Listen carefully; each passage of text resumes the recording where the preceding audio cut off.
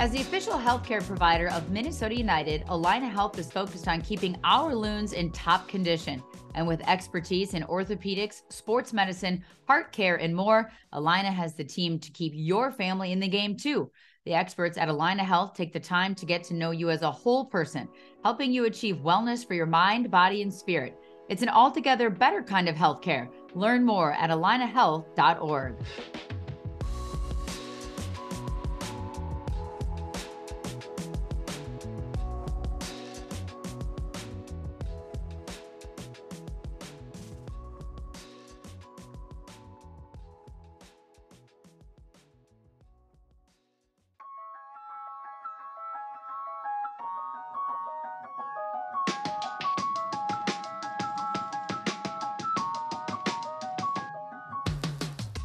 Hello, everybody, and welcome to another episode of Sound of the Loons presented by Allina Health. I know we took a little bit of a reprieve last week, a little bit of a recovery. Everybody getting their wits about them, had a lot going on with Minnesota United. And now we get to welcome in CEO Shari Ballard. Thank you for joining me today. Shari, taking time out of your busy schedule. Happy to do it. I think your schedule is probably about as busy as mine. Did you just land about 4 minutes ago? No chance, but I did land yesterday morning. It was funny. I was talking to my husband and my daughter last night, and I'm like, well, when I flew out yesterday morning, they're like, that wasn't yesterday. I'm like, yes, it was. I flew out Sunday morning and I'm back Monday morning. Like it was yesterday. It's all a big blur. You know how that goes. A little bit. Yeah. Yeah. And you're recovering. I mean, I don't know if we should talk about Monday Night Football and the Detroit Lions because the Vikings, are in a little bit of a spot with Kirk Cousins and the injury, but you got to toot your own horn when you can, when you're a Michigan native. Well, yeah. I mean, I've been a long-suffering Detroit Lions fan, so yes, this season is fun. Although, while I was enjoying the game last night, I looked outside and I saw the snow starting to fall, and it's like, what are we doing? Seriously, what are we doing? Put away the road bike, get the trainer out, the Peloton, whatever it is. No, the road bike is put away. For the minute. It's supposed to be like 50 this weekend. So the road bike is taking a little break, and the fat tire bike is ready to get in play. There you go. I get it. Well, people are like, why aren't you ever at the gym this summer? I'm like, are you kidding me? I'm going to be in there for the next 9 months. Like I'm going to be outside as much as possible right now and take advantage of every second and now the sun is shining today. So even though it's snowing and windy and it's Halloween and the kids are supposed to trick or treat tonight, at least we got the sun. Exactly. Yeah, I know. Addie's like, oh, my costume, I'm not going to be able to wear it. I'm like, it's fine. Like, do you remember the blizzard in Halloween of 94, whatever year that was? Like, it is what it is. Like, I don't actually, Mom. We've talked about it enough. It's like, when you're like, I used to walk uphill both ways, 4 miles to school in the snow. And they're like, we're all just moments away from becoming our parents. We know. Yeah, exactly. But we had a break from the podcast, but I know you didn't get to take a break. You weren't officially on any sort of a break in any way, shape, or form. Some massive announcements coming after the club wrapped up their season. And I just want to talk to you a little bit about some of those changes and the process behind it, because we can talk about 2023 and how it went, and we can talk about decision day. We can talk about how that season wrapped up, but focusing forward and looking at what this club needs to do to kind of focus on the future and evolve from the past and continue to grow. What was the thought process behind the change with Manny Lagos, who has been such an integral part of soccer in Minnesota since day one, since like the beginning of time? What was the thought process behind that change and that shift as you're focusing on other changes as well? Yeah, there's two things we're simultaneously working on. Well, there's a lot of things we're simultaneously working on as a club, but two things as it relates to your question. One being sort of the club in the biggest and broadest sense of it. We're 6 years into our existence with a lot of success in a lot of places, on and off the field, that, people that work here are enormously proud of and should be. But there's also, like with any organization, larger aspirations in all of those areas. And so I think the first part of, how does that evolve to Manny is looking broadly at what we need to do in the next phase of the growth of the club, from a fan perspective, a community perspective, from continuing to grow the business side of the club. I've worked with Manny now for a couple of years, and he's got skill and passion in all those areas. You've certainly seen it on the community and fan engagement. side of it, his ability to make soccer accessible to people in really great ways, whether they've spent their whole lives in it or whether they're a relatively new fan. He's got a real gift and talent there, knows the community, loves the community, knows a lot of people in the community, and knows the business of soccer. And, over the course of the last couple of years, we've had Manny help us in those areas on occasion, but it hasn't been his full-time job. And so we haven't really had the ability to completely deploy him there in ways I would like to. One. And two, I think Manny, from a personal perspective, and he would probably tell you this too, Manny also wants to keep learning and growing as a leader. And he's spent, the entire time he's been with the club, in sporting predominantly in different roles. And I think sees this as an opportunity too, to stretch and have impact, not only continued in sporting. We would be stupid not to have Manny's input in what we're doing there. But, to grow and expand himself as a leader too, and help the club. So that's sort of, how we got to that one with Manny. I think more specifically around the sporting part of the business and, what needs to happen there going forward. For sure, that's a bit about Manny's input in there, but there are larger things I think, need to deal with as a club there to get to the level we want to in the next phase of our growth. When you look at how Manny can impact and influence now on more of a full-time basis with the community aspect and continuing to just grow, not the club, but soccer in the state. And then of course the connection of the club with soccer in the community. What was like the number one priority? Do you guys come up with a list where you're like, this is where we need him to focus first? Does he have his own ideas? Is there like a collaboration brainstorming on these are the boxes we need to check when you're talking about how much of an impact Minnesota United can have and continue to have on the community and how Manny plays into that? Yeah, I would say there's three primary areas of focus. And, how we got to that, some of that was my own point of view as a leader of the club in terms of where I know we've got work that we want to continue to do and where I know Manny's talents and passion lies.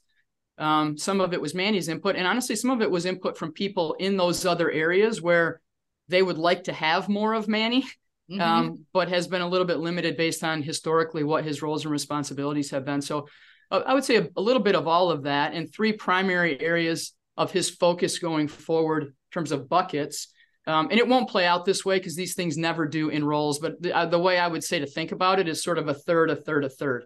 A third of his time still providing input and guidance on the competition side of what we're trying to do. Probably a third on content and community and helping us really engage not only our existing fans, but to reach new fans in various ways. We'll try to use more content for doing that, game day things for doing that, community activities to do that. And then probably a third of his time on the commercial aspect of that with either, development of sort of new products, if I could say it that way, and or helping to deepen relationships that we have in the community and build new relationships in the community there too. So I would say sort of a third, a third, a third, and then these things will evolve a bit as we get into it. And, nobody's job is ever quite that clean, but hopefully it gives you a sense of it. Yeah. Nobody's ever a one-trick pony. Everybody's multitasking and contributing to all different aspects of just about every business these days. And I think that's a bonus because I think when you can't just assume that you know everything about your little area. It's amazing how you can get contributions from others that can, affect it positively. What was Manny's reaction like when you had the conversation with him, and how did that go when he learned and heard about this possibility of a role change? Manny's remarkably resilient, competitive, community focused. I know the competitive part. Loves the club. I swear he argues just to argue. Like when we'd stand on the side of training, he'd bring up one point and he'd like have the opposite, even if he didn't believe it, just for fun of conversation. So all of who Manny is, shows up in these conversations as you would expect. But I would say by and large, when we first started talking about it, it was more questions than anything, him wanting to understand, what I was seeing, what I thought those priorities needed to be for the club, where I saw his talents and passions being able to impact that, what some examples were that we might be able to do together. So it was as you would expect in that sense, questions on the front end to try to understand how I was seeing things, input from his view on where he thought the biggest opportunities were as the club continues to grow. And he's got views on that. It's not like we've never talked about it or he's not involved in these discussions. I think probably he would tell you, a little bit of, sort of feeling like he's moving away in a bit from something that he feels so passionately about, which is, the competitive aspect of the club. And I think his number one concern in it was, trying to be clear with me on whether I still saw Manny as having value for the club on the soccer specific and soccer related stuff, or whether this was some kind of message that I don't. And that was a very easy one. I 100% see Manny's value there. And I see it in other places too. And so I think that was sort of the nature of the conversation over time. We've been having the discussion for a little while, so it wasn't talk about it on Friday and then make a change on Monday. And I love what I'm seeing from him right now. I mean, obviously he's helping us with the transition in sporting right now as a full-time job, and we'll keep doing that until we get, the new folks in play and named and here and onboarded. But we're also talking about the other elements, and he's got great ideas and excitement, and he's fully engaged, which I'm really happy about. Speaking of the sporting side, how is that process going? What does that look like? What are the, priority 1, 2, and 3 there? Because, oftentimes it seems like with clubs and organizations, the sporting director or the technical aspect can be the same as the head coach, or the GM can be the same as the head coach. Sometimes they're different roles. Is it important to find the sporting director before you find the head coach because of the style and the decisions that could be made roster wise? And then lastly, with those not being in place yet, how does that affect roster decisions currently, as that part of the world doesn't stop? Contract negotiation. No part of the world ever stops. Yeah, no part of the world ever stops. They don't sit and wait for us to twiddle our thumbs and make choices. So how is that process going, and sort of what's priority 1, 2, and 3 there? Yeah. Let me take the first part of it first, in terms of sort of what needs to happen and what are the, number 1 through 5 priorities. I'll start there, and then I'll talk about interim, how we're doing things. And I think the next phase of the club competitively, if we're specifically talking about that aspect, I think needs to focus on a few things. Number 1 is revisiting our technical strategy and structure. And that goes a little bit to the point you were just making. With respect to that, we'll separate the roster decisions from the day-to-day coaching. So the structure that we will put in sporting will have a chief soccer officer and or sporting director, pick your title, overseeing all of sporting for us. So that'll include the head coach reporting into them. That'll include the, technical aspects of scouting, roster building, roster management reporting in, the trainers, strength and conditioning reporting in, the academy and second team reporting in. So a structure where we truly have a chief soccer officer overseeing all of that. The head coach's job is to obviously collaborate with that person very, very well, to be aligned on, style, approach, philosophy.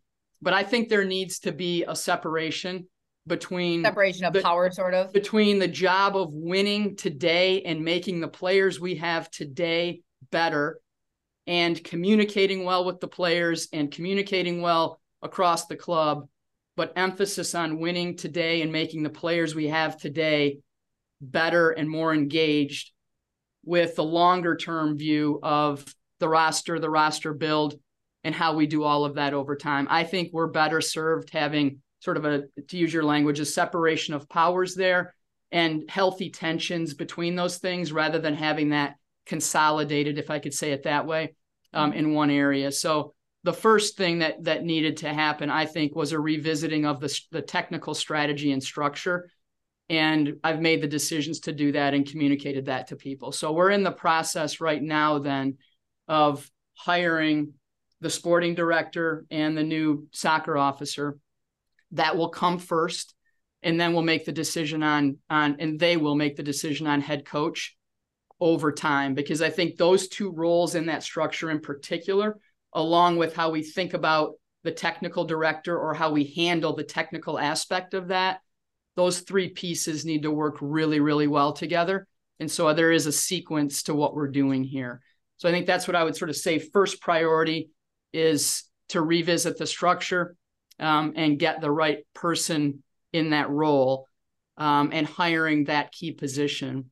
And then I think real quick on that. When you make that decision on the sporting director or chief soccer officer, is that person, is then your decision, not yours, but the club's decision on the head coach, or is it the sporting director's decision? Do they have input on the coach that they're going to be, oftentimes it seems like not that they come to a package deal, but you look at, I've, been doing a lot of Cincinnati with Chris Albright and Pat Noonan. They had worked together, they knew each other, they had a prior relationship. So is there like a 50-50? Is it a 60-40? Like whose contribution on what the head coach is going to be based on once you've decided? No, I think we'll follow. I mean, we will, we will follow the lead of the sporting director on who they think the right person is for our head coach, because there are a number of things that have to be true there. First, I think, and this goes back a bit to your question of priorities. There's a priority around revisiting the technical strategy and structure. There's a priority around then hiring the critical roles in that.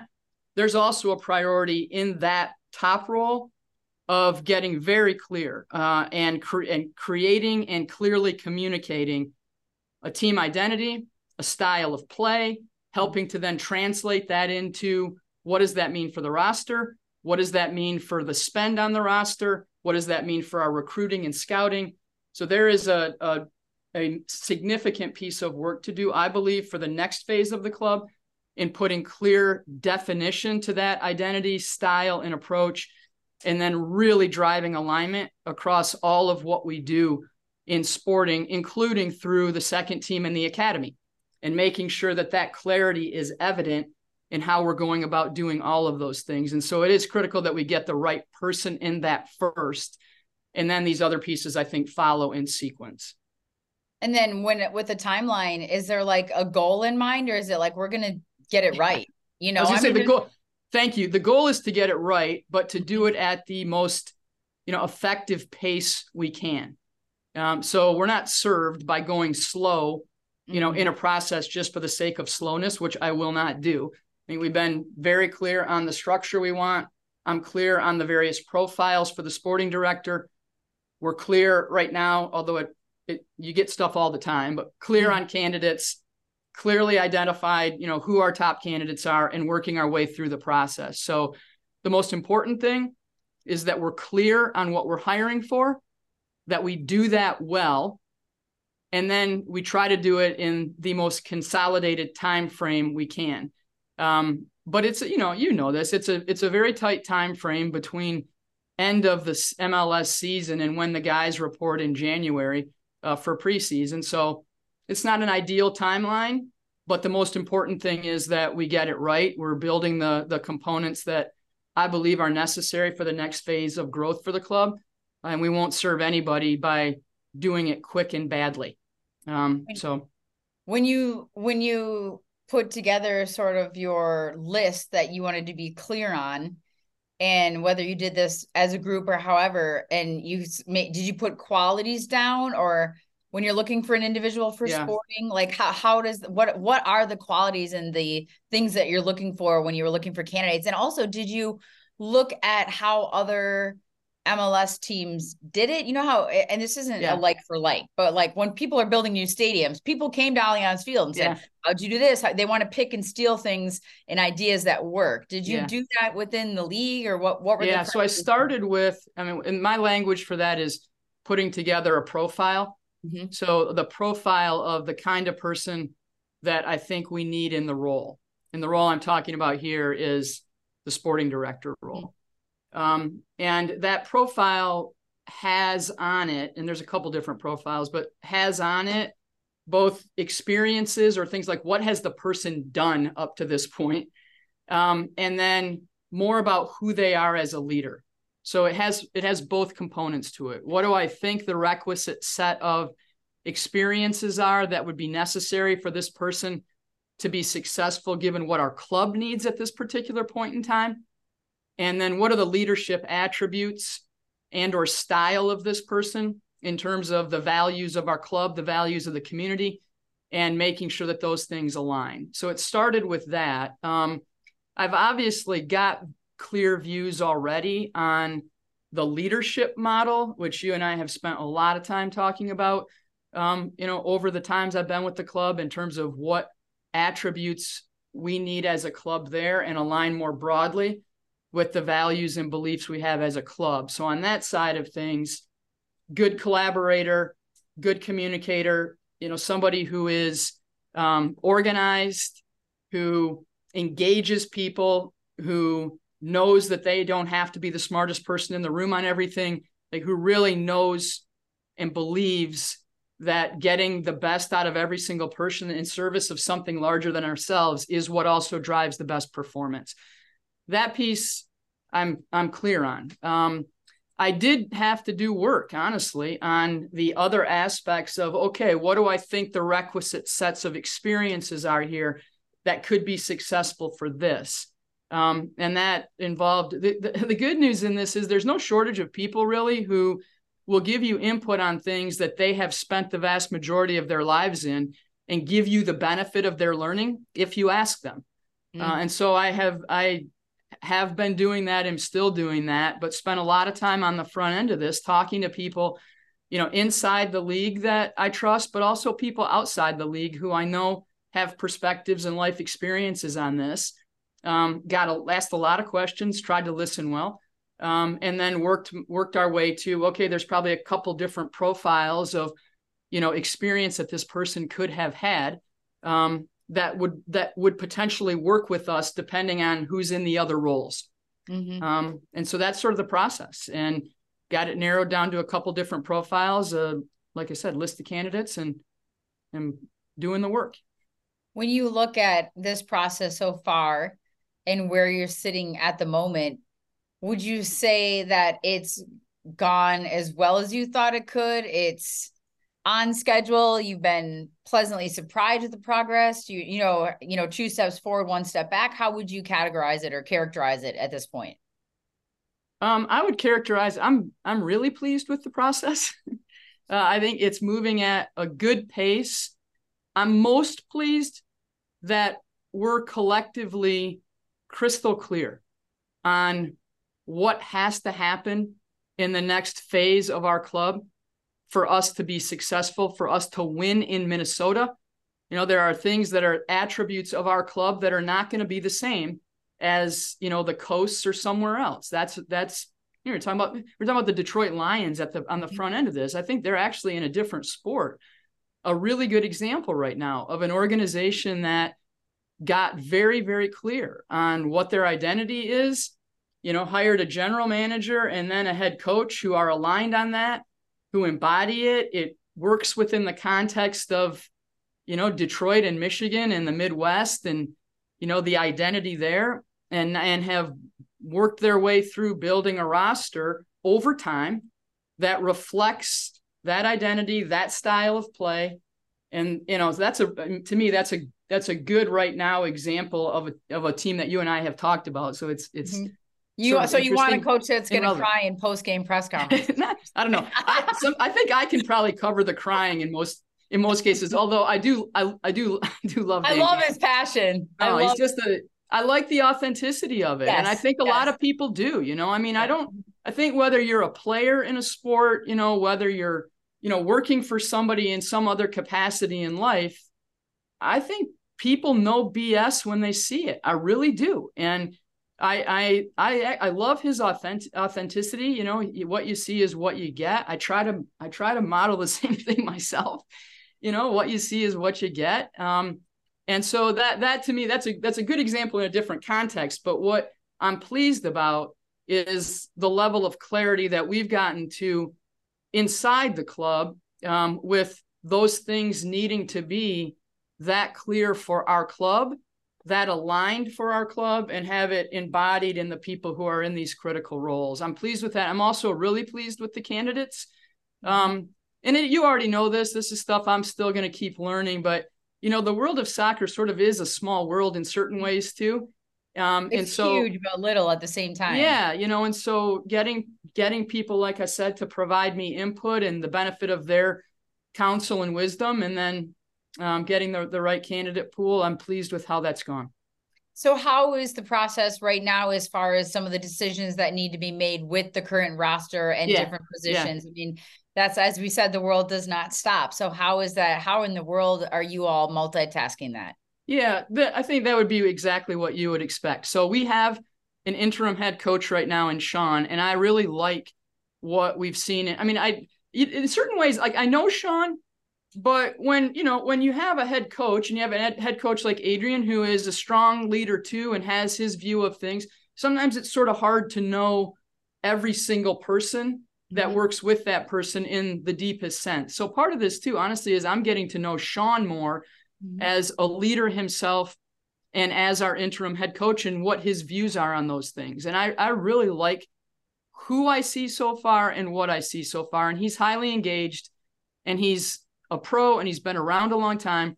And so he's very relaxed about these things needing to be answered in sequence. And he agrees with the fact that they need to be answered in sequence. So Sean is our interim head coach. So for right now, decisions that need to be made by a head coach are Sean's. Okay. We have the benefit still of Manny, who has spent his whole life in this space. So the work that needs to be done at sort of aligning and making decisions sort of across those functions, Manny is helping to drive that and make sure we've got the right inputs in that. We have Hank Stebbins, who was our assistant technical director, who is now the acting technical director. So Hank is in role and bringing the stuff that needs to be brought to make the decisions, and he certainly has perspectives on that. And then we've got a whole staff of people in sporting who are not the names that everybody knows, but who are certainly skilled at their jobs and know how to put the right questions in front of people, the right data in front of people, and then the right people in the rooms to make those calls in the near term. And we're doing that. And I think functioning well in doing it. That said, do I want to do it forever? No, because people have appropriately a level of anxiety when they're uncertain on who they're going to work with and for. But like I said, we're going to do this the right way. And in the interim, we're going to be clear with people on who's making what decisions and how they're being made. We'll do that together. We'll make the decisions, and then we'll be accountable for the decisions, and we'll move us forward.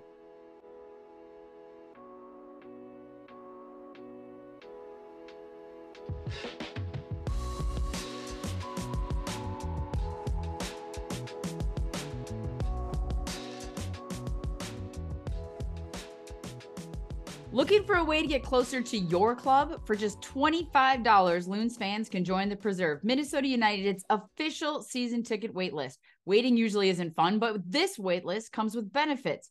Being a member of the Preserve gives you early access to MNUFC single game tickets, partial season plans, and group tickets, as well as special pre-sales for other marquee events that come to Allianz Field. Visit mnufc.com/preserve to join.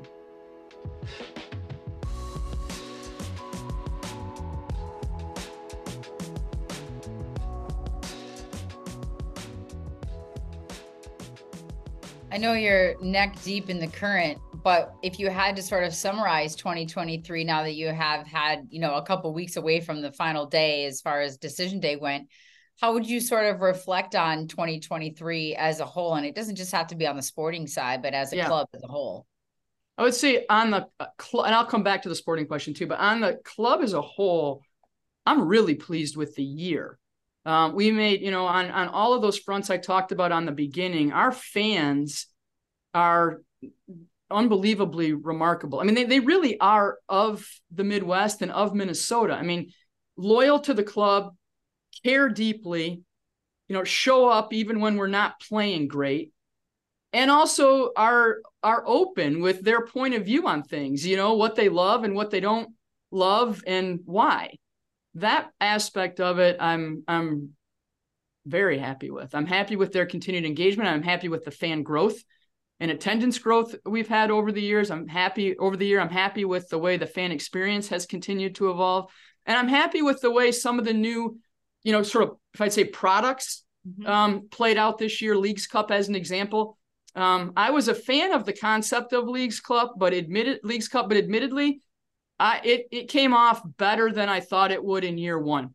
For as sort of quickly as that came about operationally, and as much work as the clubs and the league had to do on that, I thought the first year might not have as much sort of uptick as it did. So I was really happy with that year one, in particular, the way fans engaged in it and the way some of that played out. So that, I think those were all pluses. The club's continuing to grow. Our sponsorships are growing, our revenues are growing.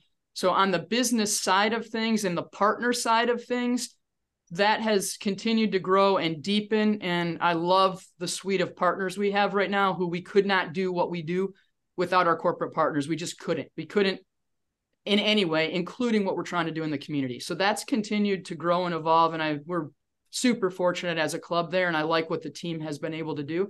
And there's aspect of what I like in sporting. We're year 2 now with a more fulsome academy and second team, and I think we're making some progress there. Although I believe, as I said earlier, that has to be much more tightly aligned through with what our first team strategy, style of play is, et cetera. So that needs to keep evolving. But we did some good stuff there this year, and we had some times during the season too where it was fun and we looked great, and games where it was like, yes, this is who we want to be. But on balance, the year competitively was disappointing, and everybody, I think, would say that. I think the players would say that, the people at the club here would say it, our fans would say it, and I would say it. And it ended up driving decisions that I felt like, needed to be made for the club to move to the next phase of our growth. And based on sort of some of that conversation or some of what you just said with the fan base and the growth of the club and the corporate partnerships, and what was your take on, as much as you can speak freely about it, the first year of the Apple deal, and how did that feel and come off? Because we, as we travel around as broadcasters, we get all sorts of feedback from people as far as whether it's the game time, whether it's everybody playing at the same time, whether it's not being able to watch it on television, and it's, all sorts of things. I get that too. Walking through the concourse on game day, I get it too. So yeah, I'm with you. So what's your take on it from a club perspective? I can be candid on that. My view on it is, overall, I think the Apple deal will be great for MLS. It'll be great for our fans. It'll be great for our ability to reach new fans, and importantly, to use content to do a better job of storytelling around the sport of soccer, but importantly also the players, where that's new fan engagement typically will come that way. It comes with, I've fallen in love with the player, or I know this player. And we need the ability to do that, and to do that in a more fulsome way than just every individual club's, sort of owned and operated channels, if I could say it that way. So, and Apple is amazing at content. They're great at, the quality of what we're trying to do there and how to engage fans and customers around content. So they'll continue to push, I think, the league and clubs to be better in certain areas. And then we're going to learn together, how to operate this in ways that I think are better and better. So overall, I think it's very good for the sport. It's good for our fans. It's good for the club. If you ask me now, do the same sort for year 1, I think there's elements of year 1 that were big wins. I think the access, every game, everywhere, anywhere in the world, check. I mean, that's a huge one. And fans having access to all that, I think, is really important. And even for our club, it's allowed us to reach more fans than we were reaching just with our owned and operated and our regional deal. So that's a check, and I think that will continue to grow. I think in terms of sort of picture quality, technical quality of the matches and what that looks like, I think that's been very good as well. I think the overall quality, generally speaking, fans have been positive about that. Now, this because I've said it. Our fans are disproportionately irritated that it's not you and Cal calling our games anymore. And so that I hear that as honestly, like the number one piece of feedback I get is irritation about the fact that we don't have you guys still calling our games. You would know this better than I do, but there probably is an opportunity over time to really be thinking about, which broadcasters are paired with which games and how frequently you see the same team versus, you're constantly sorting to learning new teams, et cetera. That's not my swim lane, but there's probably a question mark in my mind about how you really grow affinity with clubs where the broadcasters themselves know the backstory. They know the players. They can really give you more inside scoop than you might be able to otherwise do. That I think is a question mark. To your point about, I understand the logic on all games starting at the same time. But yeah, I hear that from fans too, that the start time can be late especially for families and kids. And for people, it might mean they're actually consuming less soccer because they're all on at the same time. Whereas when they're spread out, you watch more games. So I think those kinds of things I've definitely heard from fans too. And there's good process for providing our input on it. And this is year 1 of something that is a way long-term deals. So my expectation would be like with the club, when we do something new, we evolve it every year and we have to keep getting better. And my expectation would be the same would be true with the league, with the clubs, and with the relationship with Apple. What's your view on it? I mean, you're in it in a way different way than I am. What's your sense of it? Well, I feel like we kind of have the same sort of feedback that we get from people as far as, people, it's the fan base can be kind of divided because they don't want homers, right? Right. Yeah. But they want people that know the in-depth stuff. Totally. And when we're getting assigned a different team every week or a different game every week, there's just no possible way that we could be as in-depth as we were with Minnesota, where we're at training every day. Yeah. So you are, as a broadcaster, trying to deep dive as much as possible as you can every week. I can rewatch the last 3 games of Red Bull, and I can re-listen to all the post-match interviews and the midweek availability and all that. And we do our coaches calls and we have talked to players, but like, if you're not there every day, you just are never going to know what you did when each of us were embedded with a club. And, and that was for every team. Every team had their own broadcaster. So that's just never going to happen. I don't think, even if they were like, okay, you're going to cover a third of Minnesota's games and we're going to cover a third of Atlanta's games because that's where Kevin's based. Right. Yeah. Like, I just don't think you're going to get that in this way. And it's more the national kind of broadcast feel, which is what every other sport does. Well, it's more like NFL, I should say. It's not really like any of the other sports because they still have local and national, like the NBA or NHL or whatever. So that was probably the big thing I heard the most, is just like, and we even feel that way as broadcasters. Like, you feel pressure because you're trying to you're trying to do the game proper service. You're trying to tell the stories. You're trying to know everything. Why are they playing this way? Why did they make this change? Why? But if you're not there every day, sometimes it's hard to know. Yeah. So that's, but I would say I would say by and large positive, and I think longer term will be really positive for the sport. Yes, and internationally, which is what this game of soccer is I think I remember distinctly one of the games on doing the pregame show on the concourse last year, and Robin Lewis' dad coming up to us and going, "Oh, thank God I don't have to stream it illegally anymore." I can just watch the game. So like, from an international perspective, the amount of players that have said, my family lives in Africa and now they can watch every game. Like, so I just think they're, or more easily watch the games. I think that is a huge piece of it in growing the sport and continuing to evolve it and in a global scale MLS, not just. I'll tell you what has helped in this will kind of be my last Apple MLS bigger picture question and point is, I mean, part of growing this game is getting players like Lionel Messi, who wins the Ballon d'Or yesterday. And seeing him walk up and they're fonting him, and the first thing it says is Inter Miami, Argentina, under his name. Like, I feel like that in of itself. I mean, I saw Don Garber in the picture with David Beckham behind him, like trailing along. I'm like, this guy is on cloud 9 right now. I mean, if you're Don Garber and you're walking up at this ceremony and you're walking alongside Beckham and behind Messi, and you know that it's connected with MLS. How was the view? I mean, we hear all the clubs, but what was your view on that from a league perspective and what this does to have a player? If I even started with from a fan perspective, I think it's absolutely 100% positive for MLS.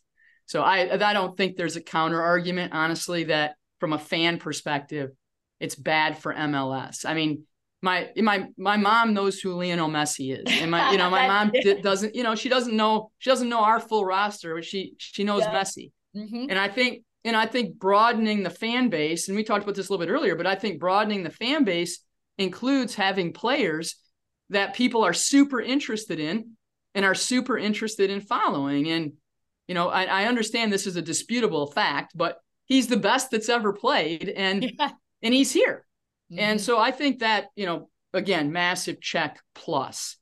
And I think the interest around it, the fan engagement around it, you see that and saw it in every single metric. You saw it in terms of, and not just for Miami, you see it in terms of things that the league is putting out that, now has a much larger fan base to it than what it had before. And so that to me is it's not really arguable. I think the only thing you sort of have to be careful of in that is making sure that you don't sort of get it flipped all the way over, where you now have a person who becomes the story and is the whole story, rather than keeping the person contextualized in more broadly what you're trying to do. So I think you have to sort of make sure that elements of the plot line don't become the plot line. Otherwise, that is not great for the league or for any story. And I think that's sort of a hard thing to balance, because he is so great. He is so interesting, both on and off the field, and so many people are interested in it. And so you sort of got to balance, like, feeding their interest, but also making sure it doesn't get so far out on its own that you lose the rest of the story, which is the broader story of soccer in the US. And that involves more people than him, obviously. But I think by and large, very positive for the league. Well, and I think the other piece of that too is we saw this in a lot of cities that we heard in, when he was coming to town, is you also don't want to like somehow price out the people that have been so committed to this league since day one. The people that have been around since 96 and have been so loyal that you don't want, and you're trying to welcome these new fans, but you're also trying to not price out and push out the people that have been here since day one, ups and downs, thick and thin, every club, hard times, and so you want that to still be accessible to those people who have been here and not just be like bounced because the tickets are $400 a piece, and so it's, you're always that balance. To that point, you're 100% right. And that's a really good public example of the things that, we're dealing with all the time. And you do it in any business, you're dealing with it, but we deal with it in the business of sports too, which is you're constantly trying to figure out, how you simultaneously, engage and respect your fans and, make sure that what you're delivering to them versus what they're paying for it is of value to them. So you're constantly trying to work the value equation to make sure that what you're giving them and what they're spending their hard-earned money on, they walk away going, that is value for my money. Like that's core to any consumer. It doesn't matter if it's sports, but that's core to what you really have to be thinking about all the time. And you can't get too far away from that. But you're also trying to figure out simultaneously how you make the economics of whatever you do sustainable over time, so that you keep having the ability to do that for your fans and for your people. And that you don't, we've seen that in sports too, where it's not, something comes out and people are really excited about, but it's not economically sustainable. And everybody's pissed off because they think people should just put money into it and make it work. But the reality of the world is it doesn't work that way over time. You got to be thoughtful about those things. So you're balancing those things.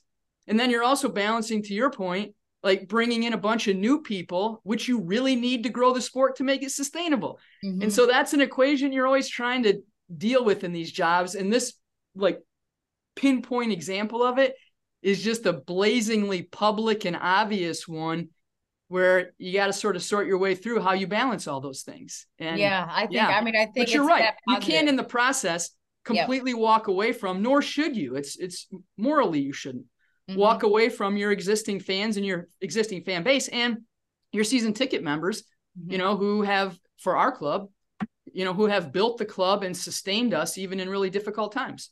So you've looked at 2024. You're wondering if Miami's on the schedule. We don't get the schedule yet, as you know. So we won't know until everybody wants a piece of that pie, don't they? Trust me. I was just going to say, now, all that said, I would very much like to be tasked along with our team of trying to figure out how we would do that as a club when we host in Miami.